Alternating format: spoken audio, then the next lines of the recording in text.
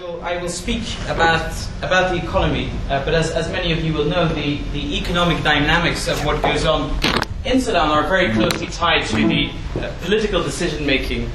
And I'm going to try to talk about both the consequences of the referendum for the North as well as for the South. And I'm going to try to explain to you, on the one hand, what I think is the economic legacy of the CPA period and even the negotiations before the CPA. Then I'll try to say something about the way both the SPLM and the NCP, the Al Ingaz regime, have been preparing for this, because this is not something new. They've known that this has been coming for quite a while. And thirdly, I'll say something about strategies that I think could be useful in thinking about the long term. Right. Thank you. So, and the subtitle of my presentation, as you can see, is Life Beyond Scary Statistics. As many of you will know, the UN has a document called Scary Statistics when referring to Southern Sudan. And so I'm going to try to see whether there is any life beyond these horrendous statistics and these horrendous facts and these dystopian images of the future for both North and South, or whether things really are as bad as they seem. So as I said, I'll talk a bit about the transformation, or so-called transformation, of Sudan since 2005. I'll say something about the implications of the referendum and the long-term challenges after July 2011, and in particular, of course, relating to oil, water and agriculture, because those really are the three key domains, I think, on which most of the discussions take place. Now, the first thing to realize, and this is, again, coming back to Sherrod's point about history, is to remember the time at which the current regime, the Al Ingaz or Salvation regime, came to power. It's hard for people perhaps to imagine today, but when Al Ingaz came to power, there were fuel and even food shortages, famine-like conditions almost everywhere in Sudan, and that includes Khartoum itself. And one of the key aims of the new Islamist government was exactly to remedy this profound economic crisis. And this is a story which many people have underestimated. Traditionally, the focus has been on the social engineering, on the cultural transformation of northern Sudan, of the whole of Sudan, but not so much on this very controversial but very effective program for economic salvation. And one of the things that Al Ingaz prides itself on is exactly being able to end the famine-like conditions in large parts of northern Sudan in the early 90s, despite being under American sanctions. This was a time when the engagement with the IMF was cut off. Sudan had a huge mountain of debt facing itself. It had foreign exchange problems. Most people were going on a meal once every day, sometimes once every 2 days. But the very brutal and very, very harsh treatment of both opposition parties and trade unions did yield some success, in the sense that brought some kind of stability, which really then allowed the regime to produce some kind of takeoff from 1999 onwards. And 1999, as many of you will know, is the date that Sudan starts exporting oil. And oil really changes the game.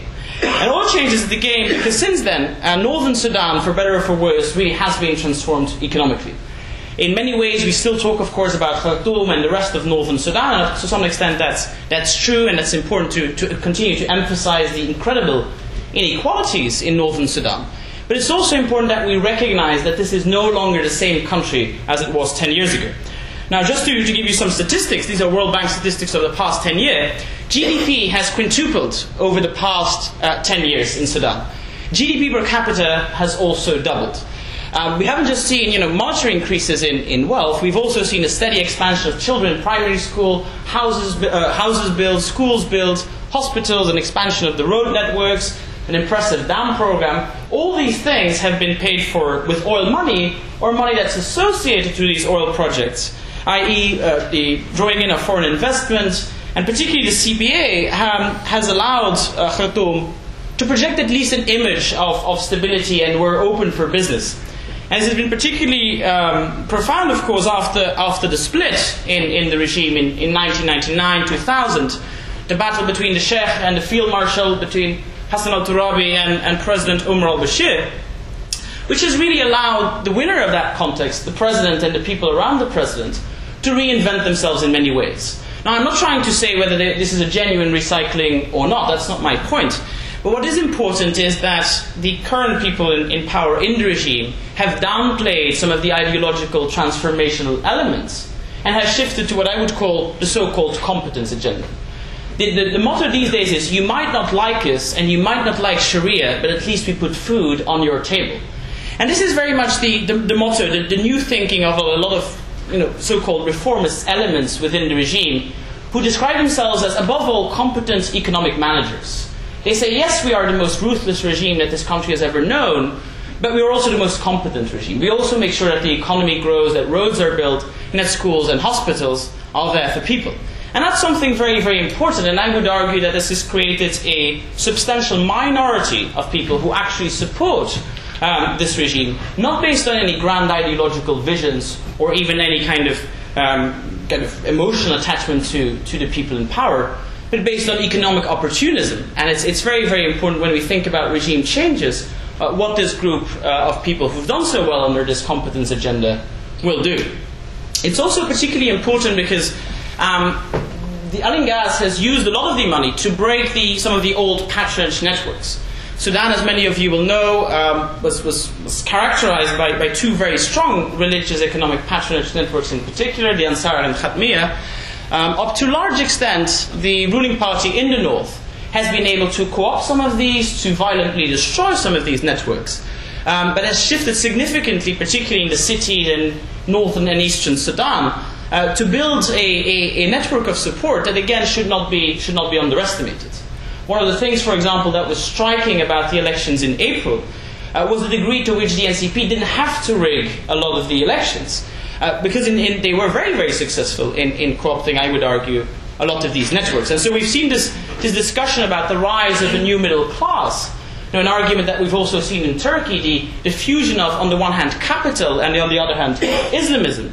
And you do see a lot of businessmen, a lot of entrepreneurs who, on a very superficial level, flirt with this kind of idea of piety and Islamism. And just like, if you like, the 15th century Protestants like to say, we are businessmen, but we do this for very deep ideological reasons. Now let's shift for a second to southern Sudan, if this is the picture in northern Sudan where we are today. Now, of course, southern Sudan, as you will know in many cases, this is not state rebuilding, this really is state building. There is a nigh total absence of physical and human capital, and I will illustrate that in just a second. There's, of course, the issue of the returnees, hundreds of thousands of people who are leaving northern Sudan, who are going home, but the question really is, what are they returning to? Because there is very little there for them. And of course, there's the issue of the resource curse. For those of you who are political scientists in the room, the government of southern Sudan depends for 98% of its government budget on oil. Now, even if you know the examples of Nigeria and Iraq, this is a staggering amount. Now, the really worrying factor might also be that by 2020, most of the southern oil at the current exploitation pace will run out. And so the question is, and then what? Because this is the reality in southern Sudan. Southern Sudan, which has about 8 million people, is currently in a situation where 4.3 million people received food assistance last year. So that's half of the population that is dependent on the World Food Programme and World Food Programme assistance to survive. Now, 1.5 million of those is facing severe food insecurity, which again means 1 meal a day or 1 meal every 2 days.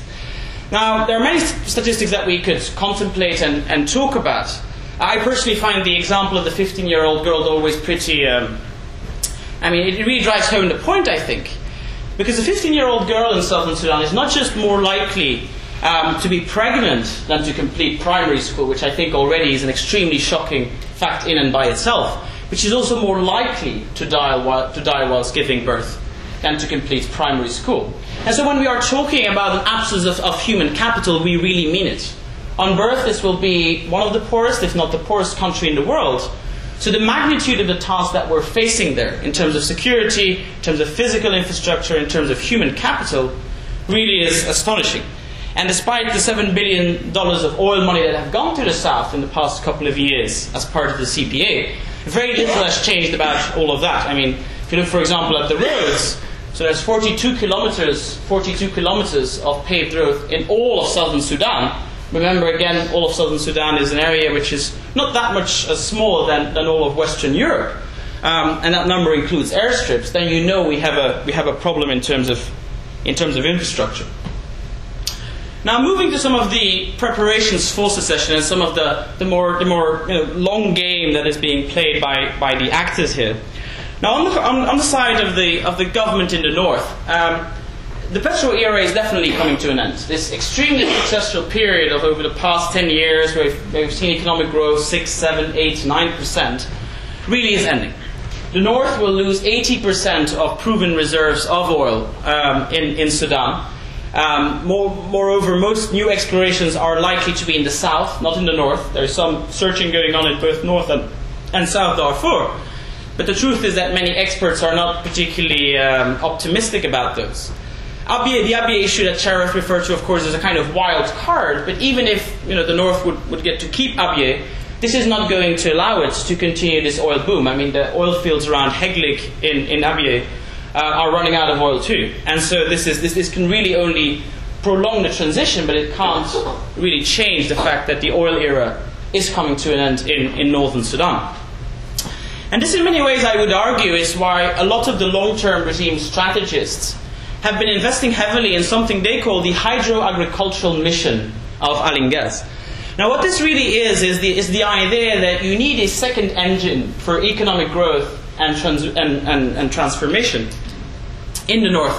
And that engine will be, on the one hand, Sudan's dam program, which is extremely ambitious and unprecedented for a country that poor in terms of the money that's going into it, the political capital, and even the institutional setup.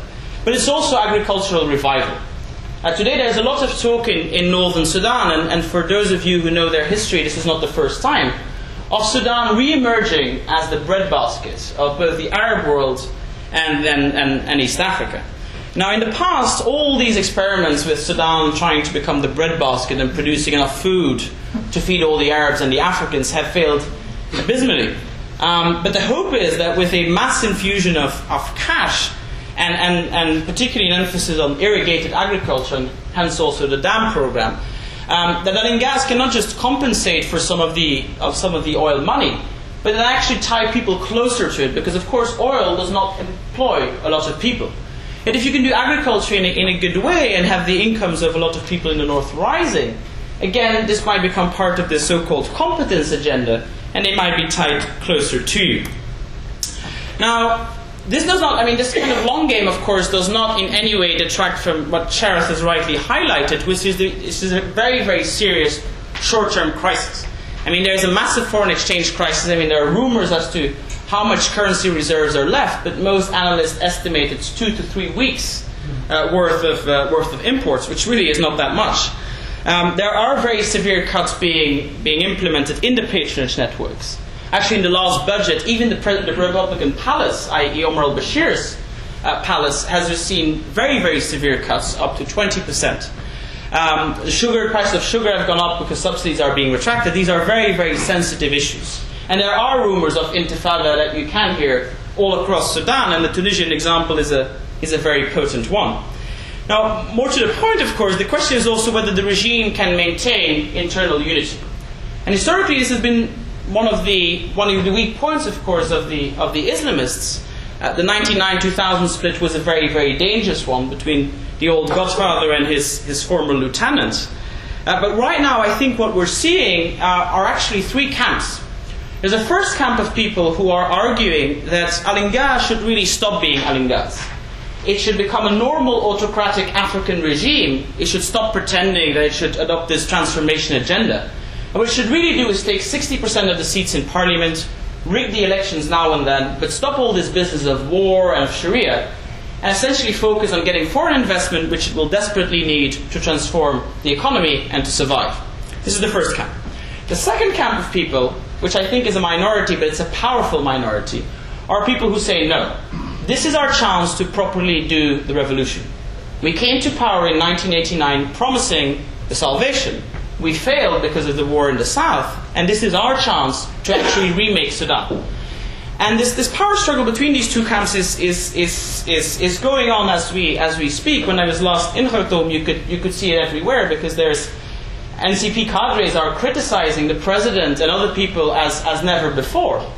There was one key Islamist who even published an op-ed calling on Bashir to go to The Hague. Now, it's rumored that Bashir ordered his arrest, but that he wasn't arrested. And that meant that somebody in the regime said, no, nobody touches him. And Bashir knows this. And this is what's currently going on. And the president and his vice president seem really in two minds, and that's also why I think we have this very confusing communication, in which sometimes there are calls for Sharia and an multiculturalism and a return to war, and at other times there's this talk about coexistence, about peaceful reform. I don't think this is Alan Gaz being very clever and putting out different things. I think these are the signs of a very powerful power struggle. And that's exactly also, of course, why Hassan al-Turabi was arrested. Now, what way forward do we thus see for both North and South taking all of this into account? But the first thing is, I think, an obvious point, and it's been made by many other people, but it's that oil can really work for peace instead of triggering war. And the reason, if I can just show you this map, is that there's only one way of getting at the oil in Sudan. In order for the South to profit from the oil, it always needs the North, because there's only one pipeline. That's the let me quickly show it over there. There are only actually there are two pipelines, but both of them, there's one pipeline which starts here in Bentiu, and there's another pipeline over here in Upper Nile. They both go to El Obeid, where there's a refinery, and then the oil is taken to Port Sudan. And so in order for the Sudanese oil to be sold, all the oil always needs to go there. Building a new pipeline has been suggested to the Kenyan port of Lamu is probably a non-starter. This is the idea that some southern politicians have entertained for a long time, saying this will free us from the northern stranglehold. But the truth is that such a pipeline would take a lot of time, at least 5 years, to construct. It would take a huge amount of money. There are massive geographic difficulties in actually constructing it. And for those of you who are a little bit aware of the security situation in places like Eastern Equatoria, northwestern Kenya, this is probably not a good idea. I mean, what you should picture is the Niger Delta kind of situation, probably.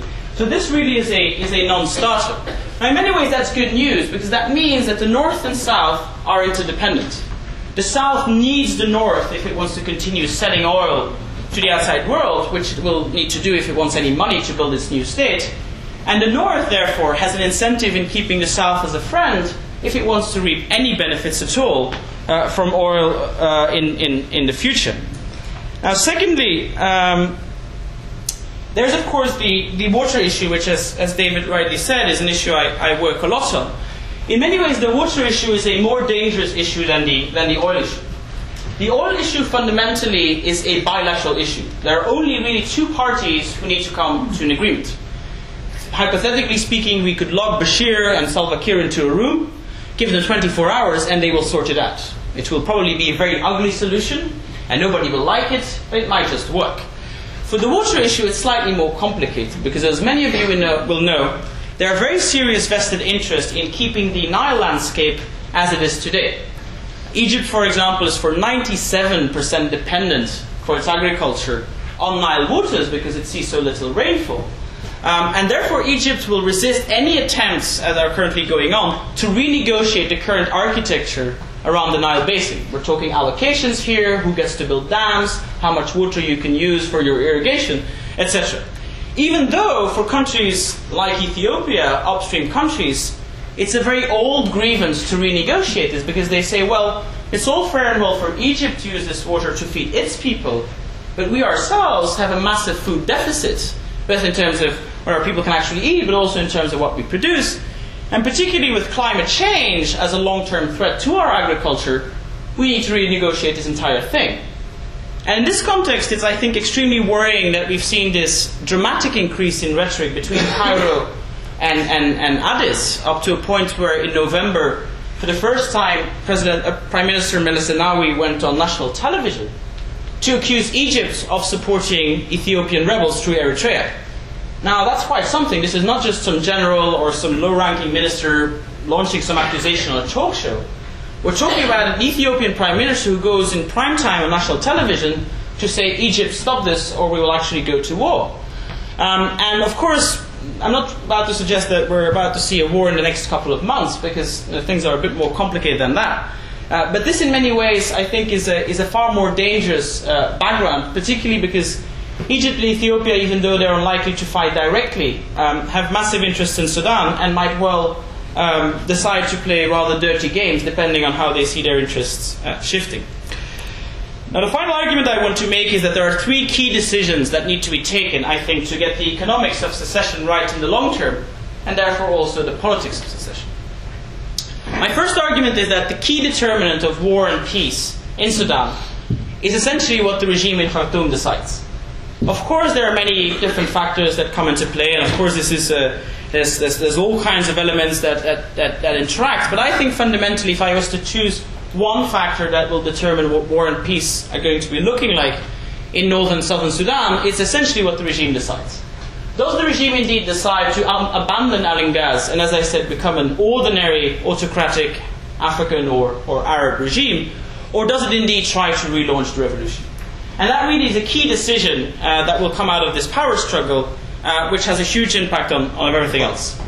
Secondly, and related to that, is also what Sharaf alluded to, this is the dilemma of the Americans. Do the Americans deliver on their promises to lift economic sanctions on Sudan, to scrap Sudan from the list of terrorist sponsoring states, and to re-engage them in a normal diplomatic way? Or do the Americans say, no, we cannot implement all these promises as long as there is no peace in Darfur, and as long as we don't see a democratic opening in northern Sudan? Now, whereas you might well argue for the latter because of the leverage it continues to give Washington over northern Sudan, I also think that might be quite a dangerous thing, because these promises have been made for a very long time, and I think that in Khartoum patience really is running out. And I think if the Americans play it well, they can actually back up a lot of the more reformist elements in the government and help it shift out of this kind of Al Inghaz mode. But if they don't do so, I think it might well embolden some of the most fanatical and most extremist elements who do still have a lot of power in the government, and who might well therefore decide to relaunch the revolution. And thirdly, with regards to southern Sudan, I think it's very important that the UN and the World Bank begin a very serious rethink about state building in general. Now, as you know, we have a lot of very bad experiences with international administrations or international protectorates or whatever you want to call them. But southern Sudan, by and large, will become one of those international protectorates after July 2011, if only given the huge development challenges and the violence this is likely to produce. Now, over the past 5 years, our experiences with the so-called multi-donor trust fund, the common fund that the international community has used to further development in South Sudan, these experiences have been overwhelmingly negative. Most people agree that this has not led to any kind of profound structural, socio-economic or political change in southern Sudan. And so it really is important that we think very hard as an international community about how we are going to assist this new state in building its institutions and preventing a meltdown in the first 6 months to a year after independence. So thank you very much.